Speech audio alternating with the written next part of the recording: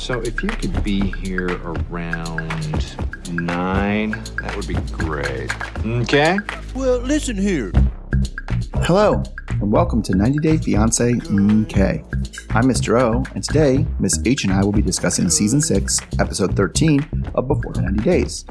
In this episode, Misha gets a green light from Nicola's family, Christian makes more friends at a random bar, David goes ring shopping, Riley comes clean about hiring the private investigator, Amanda realizes that maybe some of these things are her fault, and Gino and Jasmine have 2 blowout fights. As always, we'll end with our Students of the Week, class dances, and life lessons. Alright, thanks for listening, stay safe, and enjoy! Hello, Mr. O. Hello, Miss H. How are you today? I'm pretty tired because Yeah, samesies. Finished the, well, you're tired. You're more tired than I am. I just finished my second day of school, which is always... That's tiring. Yeah. It is tiring. And it's funny because both of my kids finished their second day of school and like got home and took a nap like immediately. Oh my gosh. Like I fell asleep on the couch. Like what happened?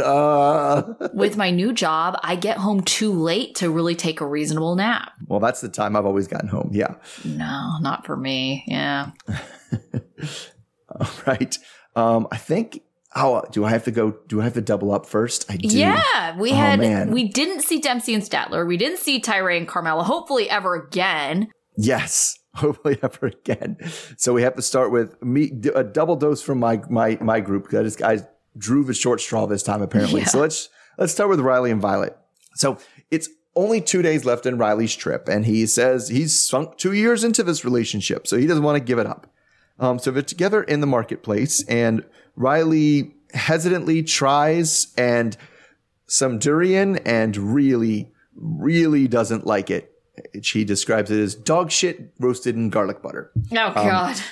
Which, and it's we all know if you've had it, it's certainly an acquired taste.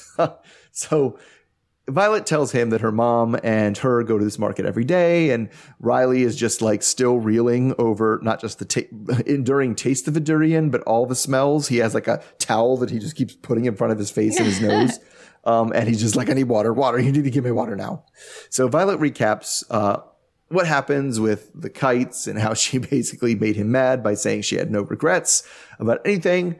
And Violet tells Riley her feelings, which is that she feels like she's always honest with him and he never believes her.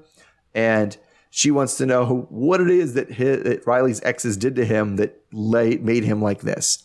So he tells her a series of stories about being gaslit by one ex regarding cheating.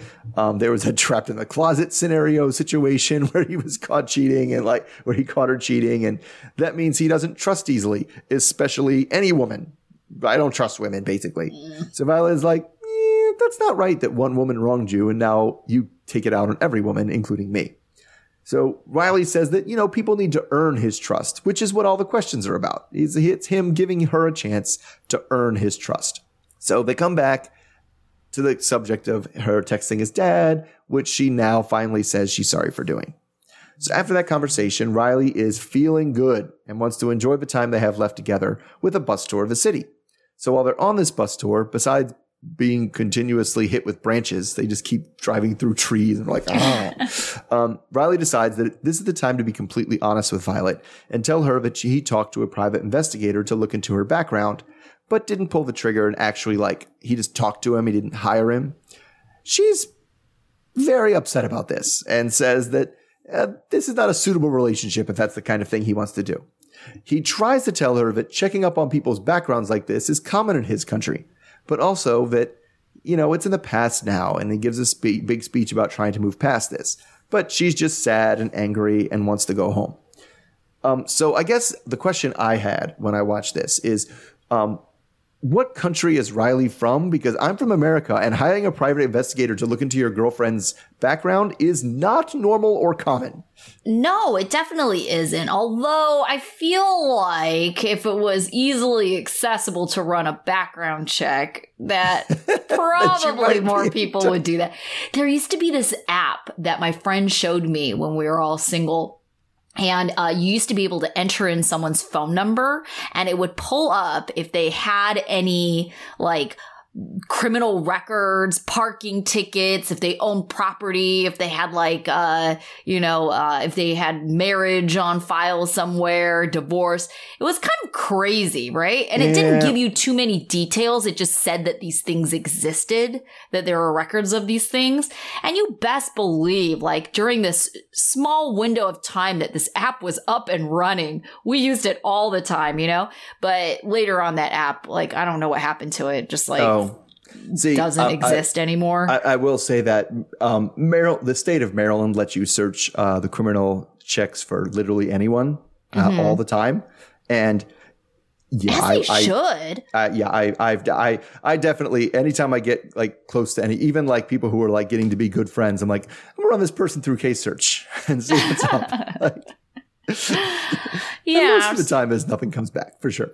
Right. So, I mean, I don't think he's wrong, but I also don't think he's right, if that makes sense. Like, there certainly are people, and it's not just our country. I feel like it's people, right, that have a curiosity, that do get kind of anxious and obsessed about, like, finding out more about this person, that they would go to great lengths to find out about them. But I also feel like most people recognize that that's kind of crazy, right? And they show some restraint and they don't do it. Yeah, and it's a weird time to do it. Like, I do think it's important that you verify that your partner is not on the sex offender registry. That's probably an important thing to do. Right? But you do that like after, like, oh, things seem going pretty well after date 1 or date 2. Not like when you've committed to, I'm about to be engaged to this person. Maybe I should find out if they've committed any crimes. And we're not even talking about crimes. We're talking about like looking into her. And it's also his reasoning for doing it. It's not like, hey, I just need to make sure everything's in the clear. I need to make sure I'm not putting my children at risk with anything. He's like, I feel like she's hiding something from me. I have to dig deeper to find out what it is. Well, yeah. And I think like what he's trying to find isn't something that you're going to get from a background check, right? He wants to know, is she talking to other men? Which is why he has to hire someone like a private investigator who's going to like stalk her around, right? I feel like most people like here, if there's like mistrust, maybe, but it is not common for people around like in America or whatever to like hire a private investigator. No, it's not. I don't know anyone who didn't hire a private investigator that wasn't about if someone was violating the divorce agreement and they didn't have to give him alimony anymore. Like, that's pretty much it, right? That's funny because I was thinking, I was like, yeah, that seems like, because you need to know, are they shacking up with someone else? Like, Yeah. What's going on there? And so I can stop giving you money. Like that, not the what's going on there. So I can know if you're okay to marry. I was like, that's a bad. That's a bad. Although, of course, he did that. He annoyed the crap out of me with the bad tasting thing and not being able to deal with something that smelled or tasted bad and just being like, I'm sorry, I can't concentrate. I'm feeling, oh my gosh, my feelings. Okay, well, I have to say that he's not wrong in that it's a very, very strong smell. Yes. Right? It's incredibly strong. So it's one of those things where I get what he's saying, but he's being a bit dramatic. I also feel like his description of it isn't completely wrong. But I don't know. It's got a very unique smell, but it is very strong. Like you can smell it. Like if it's somewhere. Oh no, that's why they have like abandoned hotels. Yeah, exactly. Yeah. So he's not wrong. I just felt like he was being a bit dramatic. That's what got me. It wasn't the fact that it was like, I don't like the way that smells and it's bothering me. It's that he had the towel held over his face and oh my God, you got to get me water. You got to get me water. I need water. Like, stop being so dramatic about it. Yeah. That's the part that pops me for sure. Yeah, definitely. All right. So let's talk. Oh my God. Let's talk. I'm going to go to this one because we got it in the middle here. And these people are boring as hell. Oh, I was going to say dramatic, but no. Amanda and Razvan are boring as hell. Yeah. So since after the last time we saw them separately, Razvan is returning to the room to speak with Amanda, and there's many emotions. So he thought their relationship was getting stronger, but the fight from last night was what he described as the worst night of his life. So he sits down and tries to start a conversation about what happened. He says that he was hurt by the things she said and asks what her true feelings are. She tells him that quote, obviously she loves him. I don't think that's very obvious at all, I don't think it's obvious at all. But maybe they're just too different. Specifically, she kind of thinks he won't do anything to provide for the family. Like, she can't imagine him working as a janitor to earn money while working on his dream. She says that she's going to have to take care of him in the U.S. and like she doesn't want to have to take care of a man. She wants a man that's to take care of himself or whatever, and he's supposed to take care of the family, which that's not how the visa works. We know he can't work when she. But he says that he'd never ask her for money. He's always made his own way. He's never even asked his parents for money. But she says that he's missing the point. And then he's like, okay, what's the point? And she was like, ugh. So he kind of guesses that maybe she needs a guy that has stability like Jason, which is an unfair thing to spring on him now since he has not been shy about his hopes and dreams and goals and how he wants to do things. So she tells him that she wanted him to be the right person, but maybe they're just not right for each other. He begins to cry and says it isn't fair because you told me different things from now, and I don't get what changed or what I did wrong. So she then finally starts to get closer to what we all assume the truth is and says that maybe it's just her and she's not ready to be in any relationship and it's just all too much. Then she starts going on about how scary this all is. But she's probably just coming up with excuses for them to break up because she says she really doesn't want to do this now. So Razvan asks her if she still wants to leave, like she said last night, but neither of them want to commit to her leaving or her staying without more thinking. So after that discussion, there is a long, awkward drive back to Bucharest, where they both are just kind of silent in the car. So he asks what she is thinking, and she says she's tired, and he's tired, but still wants this relationship. So we see an interview where Amanda says that her past trauma, meaning the death of her husband, maybe have interfered with this relationship a little bit. So she says that if it was a normal time and place, Razvan would be a great partner, but it's not normal time or place. So in the car, she apologizes for putting him in this situation and says that it's not right, but also says that she doesn't really want to break up. So apparently, they had this whole trip to Croatia planned tomorrow to meet his parents, and Amanda says that she'd like to stay and work on things and go meet his family, and he says okay.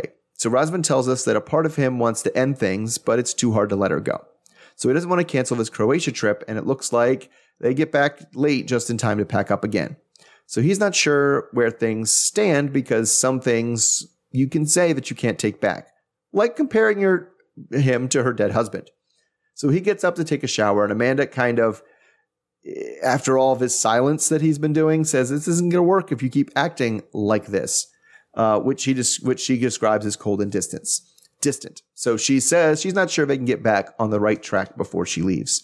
So my question, why didn't this relationship end right now? Why are they still trying to be together? I feel like she's just very immature. Everything about her is just very immature. Mm-hmm. I actually was pretty surprised at how self-aware she seemed to be in this episode.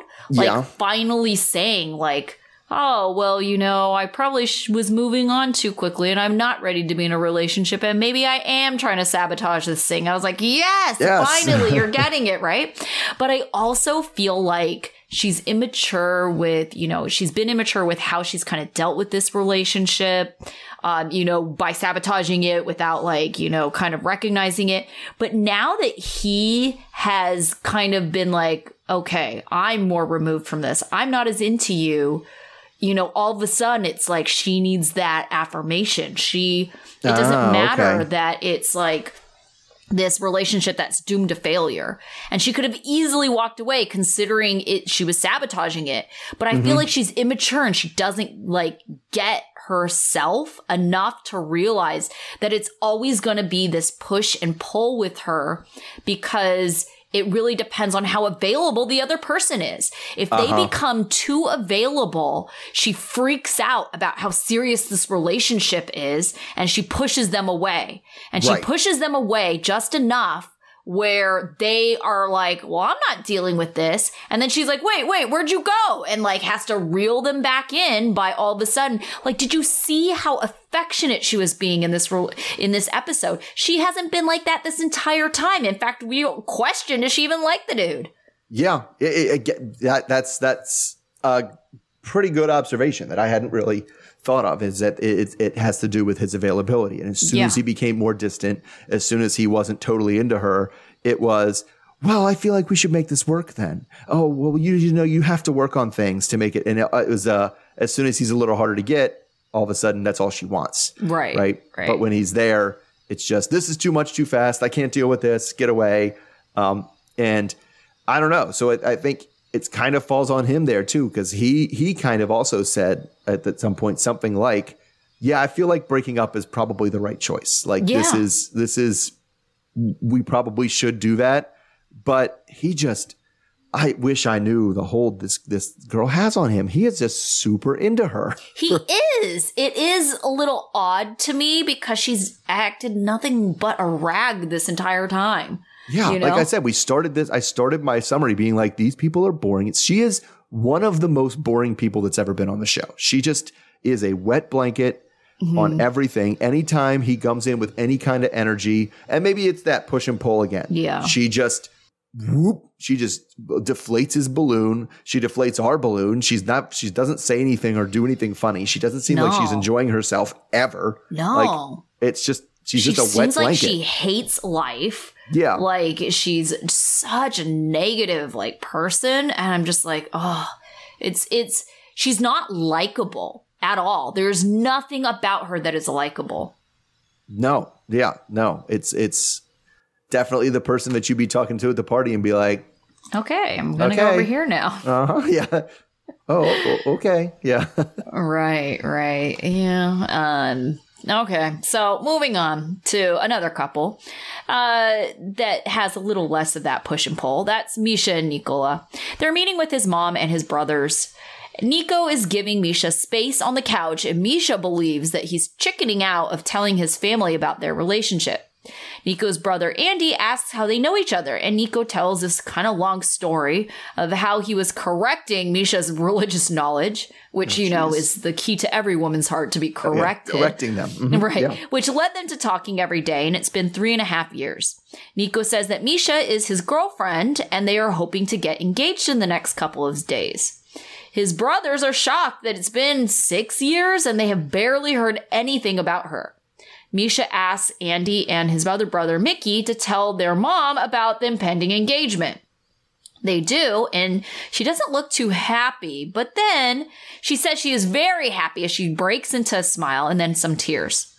Misha tells them that they're going to move to America.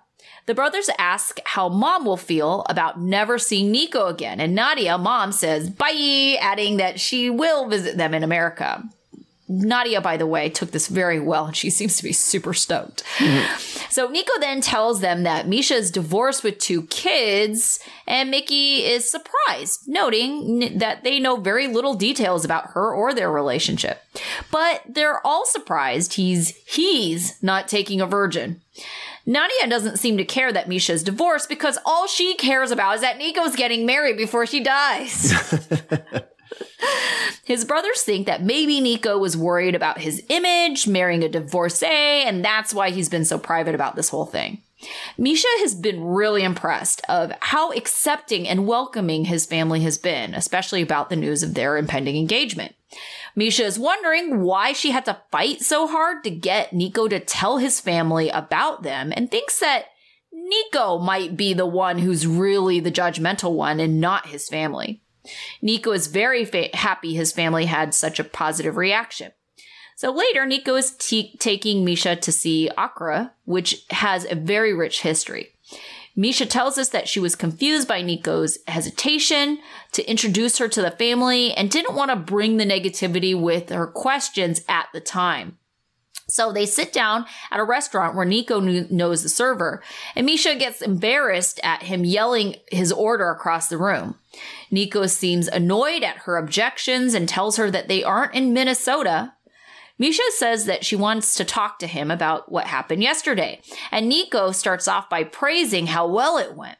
Misha says it seems that he wanted them to dislike her and that she feels like he's more bothered about her past and it's not actually cultural as he claims. He denies that he has any problems with her and says that he loves her a lot. And now Nico is starting to doubt her doubts of his doubt. Okay, so do you think that Misha just let it go and like, you know, call it a win? The family liked her, so who cares that Nico thought that they wouldn't like her? She probably should, but I also don't think she's wrong.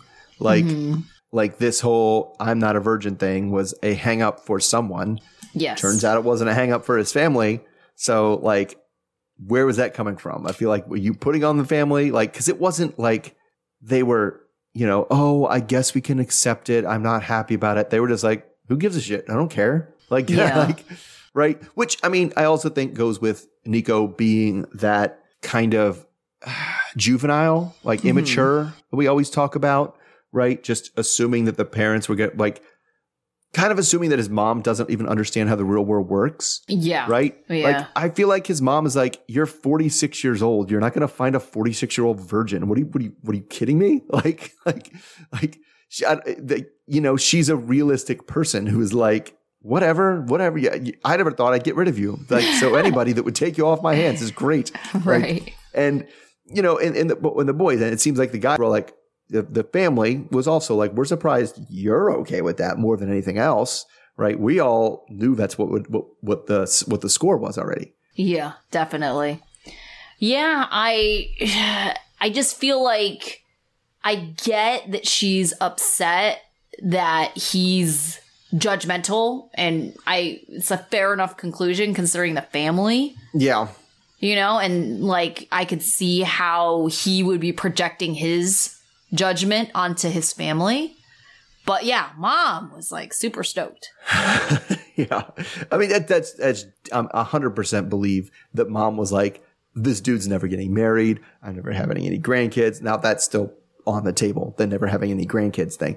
But like, you're never going to give me any grandkids, but like, I'm never going to be rid of him. He'll be here forever. Yeah. It's like, okay, well, this is better. Yeah, definitely. So I don't know. It sounds like they're going to get engaged soon. Yeah, I guess. I don't know. After he specifically takes her to like the Crusader village, which I thought was a little weird. Like, it's one of those things that's just like, you know, he does that. He always says everywhere they go has, oh, this is hugely historically significant. This has great meaning for everyone here. Like, oh, it's like, and this time it was like, why? And it's like, well, when the Muslims like kicked the Crusaders out of Jerusalem, they came here. It's like, yeah. Oh, this guy's literally just siding with the Crusaders. Awesome. That is really not the way modern people tend to look at things, but okay. So I don't know. But you're right. It seems like they'll get engaged soon because it seems like, I mean, we're getting to that wrap up stage of the stories. All the obstacles that they had at the beginning, they're out of the way now. Yeah. But then also I just don't see this couple getting married. Am I the only one? I'm always surprised by some of them. The look is that I think Misha realizes how immature he is, right? And how he doesn't even know what he's getting into when he says he wants to get married. Right. And is also a really good actress and is able to be like, well, we'll fill the rest of his trip and I'll go home and be like, yeah, about all that. Right. Don't make it awkward now, you know? Yeah. Yeah. I cannot see this couple really moving forward. She just seems like so more like experienced. Yeah, no, she is. Self-aware. She's been in relationships. She's more, yes, she is self-aware. She is more emotionally mature. Yes, all those things. Right, things like that. Yeah, for sure. Yeah, I don't know. Good luck. All right. Other people that need luck. Let's go. Oh my God. Let's hit Christian and Cleo first. We'll get a little more fun on that one. So Christian and Cleo are on their way to a costume shop first. So Cleo is concerned about some of the things that came up during the astrological reading, but she wants to connect by putting together some cosplay with Christian. Cosplay for what? I don't know. They're just trying on costumes and it's fun. So he says he still wants things to work out, and I think that's totally possible. So Christian's idea, as they're looking through the costume shop, is like, hey, maybe let's do like a 20s gangster and flapper thing. And apparently He's a little difficult to outfit because the guy who at the costume shop is just like, your neck is so tiny. I've never seen a tinier neck than this. This is just, oh my God, like almost to the point where he's like calling other people over. It's like, have you ever seen a 14-inch neck? Look at this guy, which is weird because I think 14 inches is small, but it's not like that small. Like, I don't know. Maybe he just has a lot of larger people. Yeah, I could going through. Yeah, it just, to me, 14 inches it's definitely small, but it's not like I've never seen a neck this small. Anyway, so they change in, they have that, and in all this while, he just wants to put on the thing so he can do the gangster voice, and he does it a lot. So he's just annoying. I don't know. It's kind of, they change into some like knight, King Arthur, Guinevere maiden thing, which him in the fake knight costume really does it for Cleo. She's like, oh my goodness, I can't believe I pulled this guy. And I was like, that I can.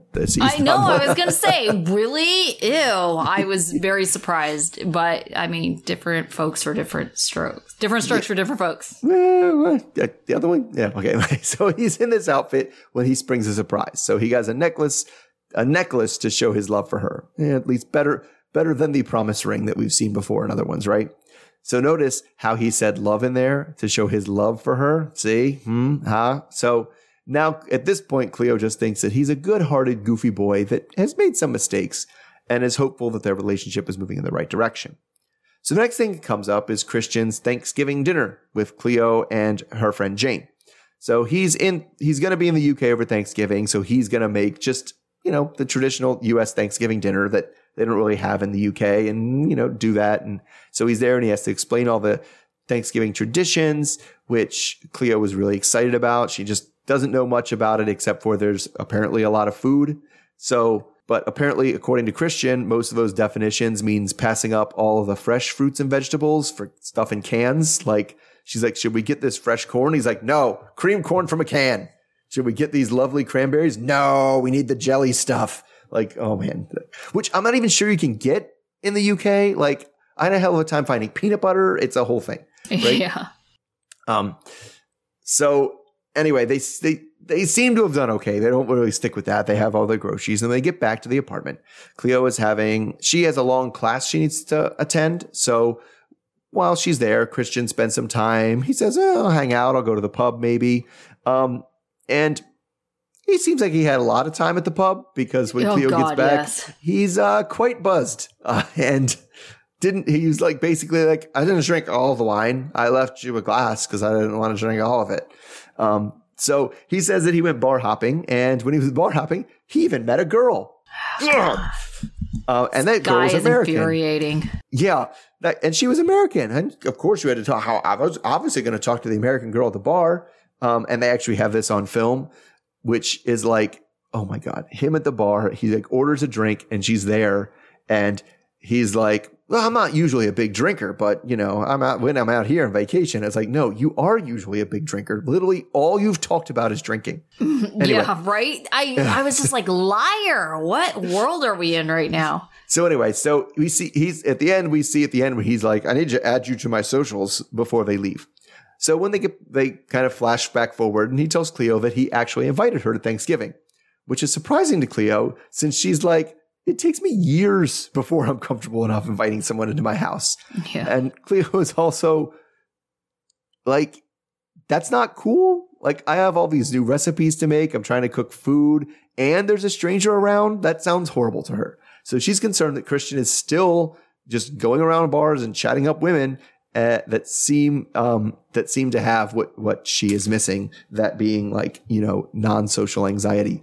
So what is wrong with this guy? Why on earth would he invite this woman back to this apartment, to this party? I have no idea. This guy is like, when Cleo said, like, I can't believe I pulled this guy, I was like, ew. And he's terrible. He's so terrible. And I just think, like, he is such a liar. Oh, yeah. Like, I don't ever drink unless I'm on vacation. It's like bullshit. Total bullshit. Yes, I don't usually drink that much. And then before he left, he was like, we saw of him before he left America was drinking the night before he was leaving, getting up, eating breakfast, drinking at breakfast. And like, we've literally never seen him not drinking. No, like he's such a liar. And then his whole like, oh, it's just innocent. I just want to talk to this girl. Really? Why? Why are you just trying to talk to these random girls? Inviting them over, having absolutely no consideration. Okay, now let's just say, for argument's sake, that he really is oblivious, right? And completely not self-aware that, he really does drink a lot and that he, comes off as a creep, like just talking to these random girls. Let's just like pretend he doesn't get any of that. It's like, even if you think it's innocent to invite some random over, like, did you think about how Cleo would feel about it? You're inviting him to her house. I know. You're having her cook for another woman. You don't think that she might feel a little jealous about that? It's like, it's just completely inconsiderate. I hate this dude. Yeah. I mean, so to me, and that's to me, the biggest tell is we've seen a few times of him doing this. I'm just friendly, man. I talk to people when I'm around. Okay. So we've seen 3 times or heard about 3 times he's did this. This time, the weird airplane bullshit, right? And the other time, the first time they went out in the bar and there was a group of women. Guess what they all were? Women. Yeah. Has he ever chatted up a guy, met the American man at the bar, invited him to Thanksgiving? No, it's always women. You're hitting on these women. Whether he wants to admit it to himself or not, he's hitting on these women. He has to stop pretending like he's not. And, right. And we're going beyond like Cleo, who tells him from the get-go, people make me nervous. I get intense anxiety around new people. And he's just always inviting new people around. Yeah, he is so, like I said, such a liar. Like, how can you say that you are never making the first move? We saw him make the first move. Like, literally saw him. It wasn't like he got the beer and was like, well, hey there, what's up? And he's like, oh, you're American? Like, we know he makes the first move.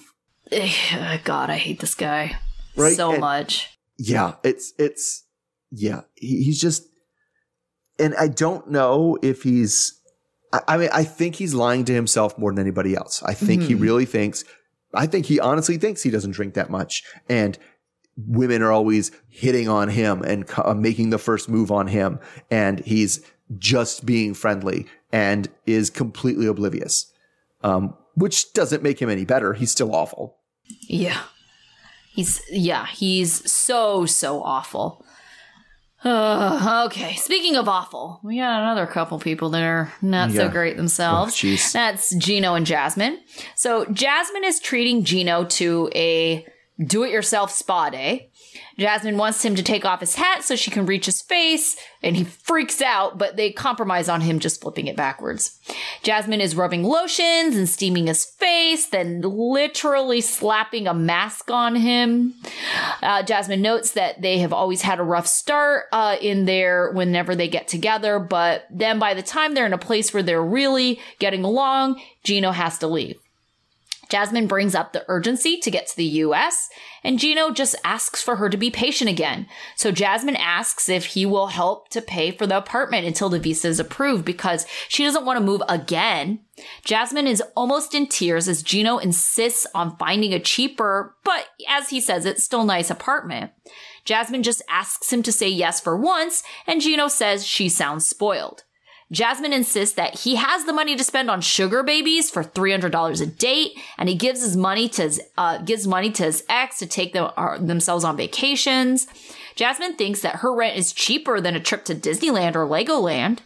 Things escalate very quickly as Gino tells her there's no comparison, and they call each other trash. Jasmine starts to take his hanging clothes and aggressively throws them on the floor, telling him to get out. Gino does the same with her clothes, and then Jasmine escapes to the bathroom and yells at him to get out of her way as she slams the door. There's a thud from the bathroom, and then Gino's yelling at her not to throw things. Jasmine comes out screaming, "Fuck you," 1,000 times. She calls him a cheap weirdo and tells him to get out of her house. Gino tells the production she's done as she throws the electric toothbrush on the floor as a callback to the last time they had this toothbrushes. That's how we do it in this relationship. Yeah. So Jasmine says she feels unloved and unappreciated as she sobs near Gino, like they're now weirdly on the couch, and then tells him that she's just tired. Jasmine is scared of coming to the U.S. and not having anyone but him, and whenever she has asked for money, he reacts like this. Gino wants credit for the money he has provided so far, and he's the one who feels unappreciated. Jasmine says moving around isn't fun or easy for her, and she actually likes her country and is only moving for him. She worries he will treat her badly if she moves and only has him to rely on. Jasmine then recaps the events that she was giving him a massage, and then, just out of nowhere, he started yelling at her. Gino doesn't think he treats her poorly at all. Gino says he wants to look at 2 other places, and then she will have to move, and that's just the way it is. Jasmine says that she doesn't feel like a priority to him, and she should be the most important thing in his life.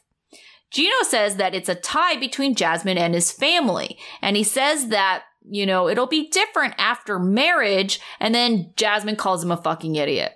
Gino then gets in her face saying his family is important too. Then they call each other fucking idiots and trash again. And by the way, this is in the interview, so it is 2 different arguments at 2 different times, supposedly. Right. Yes. Mm-hmm. So then Jasmine tells Gino that she is going to go back with her ex Dane because he is the best sex she's ever had. In fact, she just had it last month and she has video proof. Gino says, well, then she's a whore and it's over, as Jasmine storms off. Jasmine says this is it because she can't even breathe the same oxygen as him. Okay, so do you think Jasmine is lying about this cheating? Because why the heck is this cheating just coming out now? And why is she like, I don't know. It just seems like one of those things where it could be out of spite that she's saying this. No, I could see her making this up out of anger, right? And saying it. It depends on when the month was, because I don't know when the interviews are in relation to the rest of the story either. Right. Because it was a month. She said it was within a month of the interview. Now, the part that I question is the video evidence part, because I've been with people for long-term relationships, very long-term relationships, where we've never filmed ourselves doing it. Right. And I can't imagine that I would do all that, and then just be like, well, when am I going to film myself doing it? It's when I'm cheating. That's when I want to have the video evidence to prove that I was that. I was like, of all the times, of all the sexual events that you can film, why would you film the one where you're cheating? That doesn't make any sense at all. Yeah, it doesn't make any sense. Yeah, agreed. It is weird. Unless the only thing that I was thinking is maybe, and I feel like it would never come out this way, but if you're filming it, maybe that was her partner for her OnlyFans. Yeah, maybe. But then he would know. It would be like if you were doing it on your OnlyFans, not like it would be a secret from Gino. Right. Like he would know it immediately, right? Yeah. So I wouldn't be surprised. I mean, I guess the only way it makes sense is if she only did it to spite Gino and wanted to make sure that there was video of it that she could show him. Yeah. Right? Yeah, because it is weird that she's pointing to video evidence because that could back it up. Because I was going to say that, I feel like she just made up the whole thing. I feel like she made up the whole thing, too. I feel like once she gets to that level of anger that we've seen her get to, she literally just says, what is the thing that is going to stab him the deepest, whether it's true or false or indifferent, that's what I'm going to say. But at the same time, too, I could also see her kind of going back and saying she said that out of anger, even though she didn't really mean it. And that is you are sowing the seeds of mistrust here, right? Right. By lying or cheating or possibly doing both. We don't know. Yeah. And then that's true in any case. I cannot deal with a relationship where when people get mad, they quote, say things they don't mean. Right. Now, how am I supposed to know what you do when you don't mean? When we're in a heated discussion, how are we supposed to resolve things when you're just making stuff up to give me angry. Now, which one, what am I supposed to trust? What am I supposed to believe? What am I supposed to believe when you're calm that that's the truth now? I don't know how to deal with that. And that's pretty much what dealing with Jasmine is, because like both times we saw her get mad, she yells about, like, she doesn't make any sense. It's just nonsense. Your $300 Legoland sugar babies. And it's like, what is she talking about? Like, I'm so confused. Yeah, especially because this stuff was from before, right? We're assuming the $300 sugar babies are things from before. I feel like she brings it up. She brought to up embarrass the him. Legoland came up a long time ago too.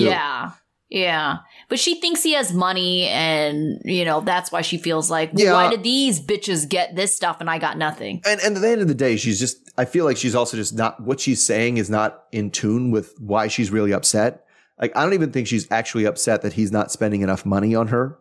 Like, I think she's upset because she was using this apartment as an insurance policy to make sure that this visa came through.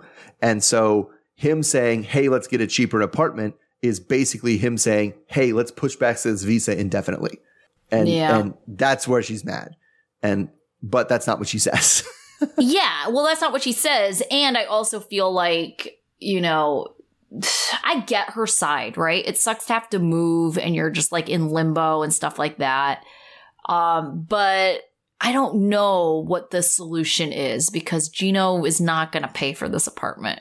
No. I mean, she's got to get a job, I guess. Like, she's got to do something for herself. She has to stop being completely reliant on this guy. But yeah, I mean, that's where it was. I think she even said it. She legitimately picked out this apartment to light a fire under his ass, to be like, hey, the sooner you get this visa done, the sooner you don't have to pay for this expensive ass apartment anymore. Like, right. Now he's backing up, being like, well, I'm not going to pay for the expensive ass apartment. Like, we're done. And like, but like, even the trigger of it set her off in the interview, right? Like, who matters more to you, your family? Or he was like, well, it's a tie. And like, that didn't have to be. I don't understand how we went from that to 60. Like, that was just totally, like, almost out of nowhere. Like, I can see being like, seriously, Gino, you dumbass. like, right. And then he's super annoying because when he gets mad, like when she gets mad, she just goes crazy, right? She goes all kinds of stuff. For nuclear. Sure.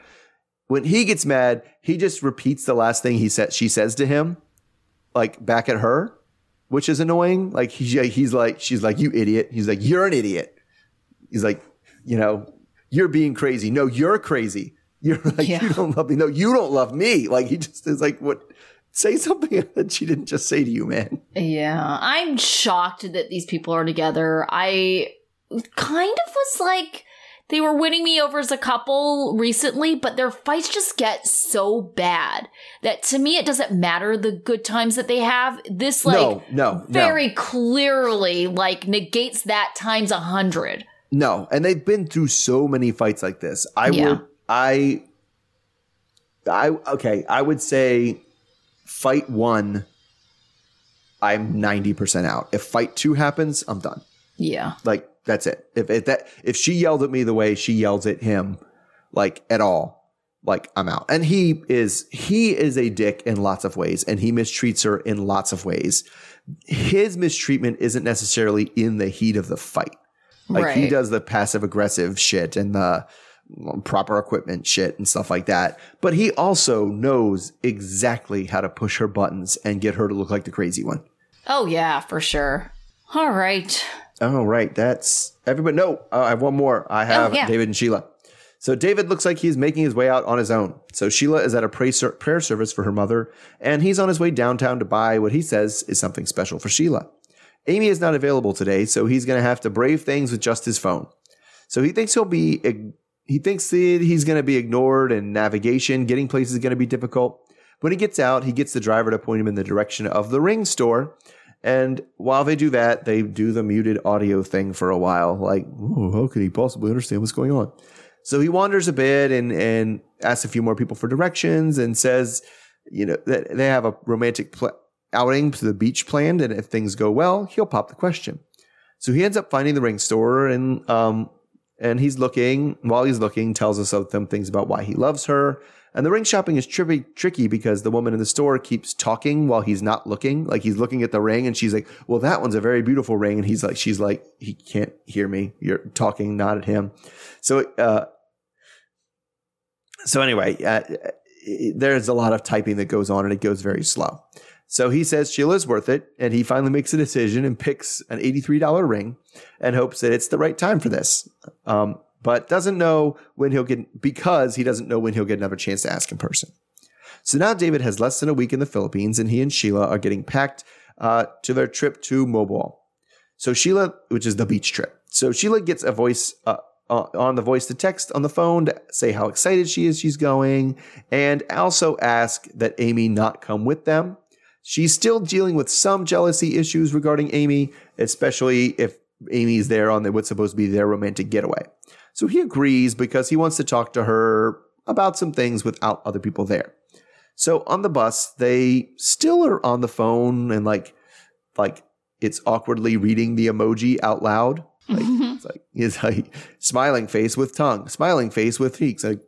And this all makes David wish Sheila knew how to sign because that would make things less weird and also faster, and especially less weird because the phone keeps talking out loud about like the sex stuff they're talking about on the invitation, like about his giant American penis. So wow, it's not great. So they get to the resort and Sheila obviously has to do all the talking there. So Sheila says it's the nicest place she's ever stayed when they get to the room, and they start by just jumping like into the bed. So David tells us that it's going to take a lot of hours of work to pay for this place, but she deserves it. And he wanted the perfect spot for his proposal. So once there, David wants to communicate only in sign language. Like, let's put the phone away and we'll just sign to practice. She's not doing all that great because she has to like spell out most of the words that she's speaking. Mm-hmm. And David kind of is like, why didn't you learn some sign language by now? Because, it's just too complex. But then it gets complex. They kind of go away from the only signs very quickly and the phone comes out. So in an interview, David tells us that Sheila's not using sign language has kind of been bothering him this whole trip. And he doesn't want to bring it up to her because, her mom just died and is not like, could you guys like please talk in sign language to me more? Right. So he's finding it hard. He's finding it harder to make a deep connection of her without being able to communicate fluently. So then they go, but that doesn't mean they aren't connected because soon they go to the bathroom to have a bath and a shower at the same time and presumably do other stuff there. All right. So I guess we start with that. I mean, this seems to be, David kind of feeling the distance between him and everybody over the communication issue, but specifically between him and Sheila. Like, I mean, could this be like a obstacle in this relationship if she can't pick up signs quick enough? Yeah, but I think it's one that he's gonna be patient with. Mm-hmm. And I think that the more that he kind of forces her to sign by him signing mostly and only communicating with her that way, she'll pick it up. I mean, I don't think it's going to be like Translator Amy where she picks it up in like a month or 2. She said a month. Yeah, a month. But I mean, enough to like kind of get by, I feel like, you know, and to feel like progress is being made. So, I mean, honestly, this is a pretty solid couple. Like, I'm not worried about them. I feel like these are just, challenges that they're facing, but it's not even challenge in the way of conflict, right? Yeah. I think they both shared would like for her to, sign language, but it's a challenge, right? It's difficult. Right. And I just hope it's not a situation like from, other languages like Corey and Evelyn, right? Damn Corey lived in Ecuador for 5 years and was still like, hola, ¿cómo estás? Like, how you lived there. What are you doing? Like, yeah. But I think the difference here is that, Sheila is going to be moving to the U.S., and so David will be more in his comfort zone. And then I think Sheila is going to be more out of her comfort zone. So I feel like it's going to be beneficial for her to learn sign. Yeah. Yeah. That makes sense. It's just some people just aren't good at picking up languages, and it takes them a really long time. I get it. It's hard, but at the same time, it's like one of two things then, if it's like so difficult. One, you probably shouldn't marry someone that you have communication issues with. Mm-hmm. That would be my first thing, right? And then, if you're open to that, you have to have a commitment to really learning that person's, and not just one person committing to the other person, right? It really should be two people committing to, learning the other person's language. I think that, at least. Yeah, I mean, well, in this case, obviously, it can only be one way, right? And this is one of those situations that's bad, because I do feel like if it's a bilingual household and you're marrying someone who speaks another language, you should learn each other's languages. Sure. Right? Yeah. But you're right, because what can David really do? I mean, he can't really just speak. He can't learn English. He can't learn Tagalog. He can't speak. Yeah. He can't speak. Yeah. So.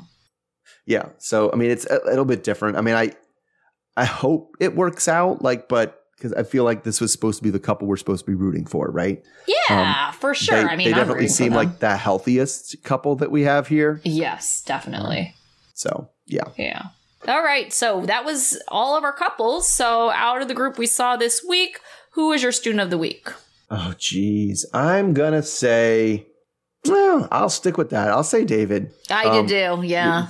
He's good. He's nice. He bought a ring. He's doing bought a nice place to stay, and also acknowledges that the time is money thing. He's maybe it's a blue collar thing to do, but I was kind of raised in that way of looking at a room and being how many hours does this room cost? How many hours do I have to work to pay for this room? Yeah. Well, I thought was also interesting, and I know it was more Sheila, but recognizing that they're going to have to get used to living life without this translator. Yes. Yeah, they have to. Yeah. Yeah. Yeah. All right. What about your dunce? We have many choices this time. We do. I'm going to say Jasmine.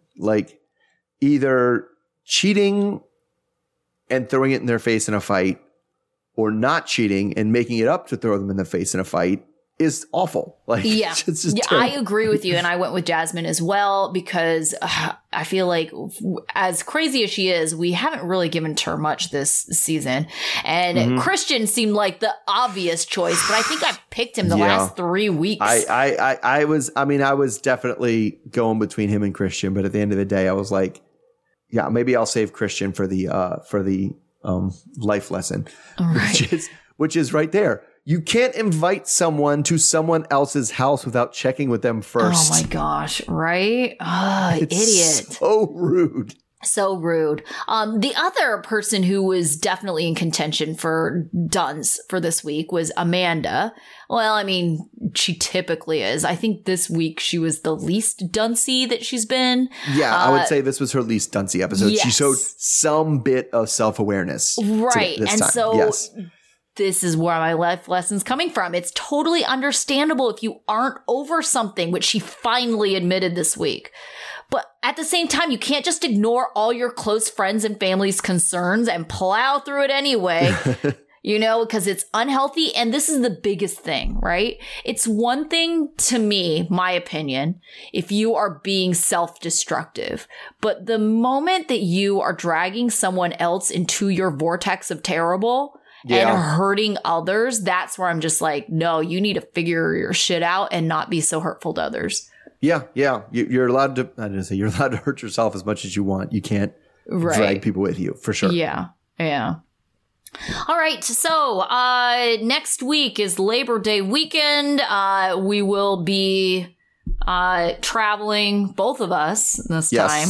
So we will likely not be releasing until Tuesday and possibly even Wednesday. Yeah, so that's right. Thanks for your patience while we've kind of had a crazy last couple weeks, but after that, there's no travel in the near future. So we'll be releasing on Monday again. Yes, right. Yeah.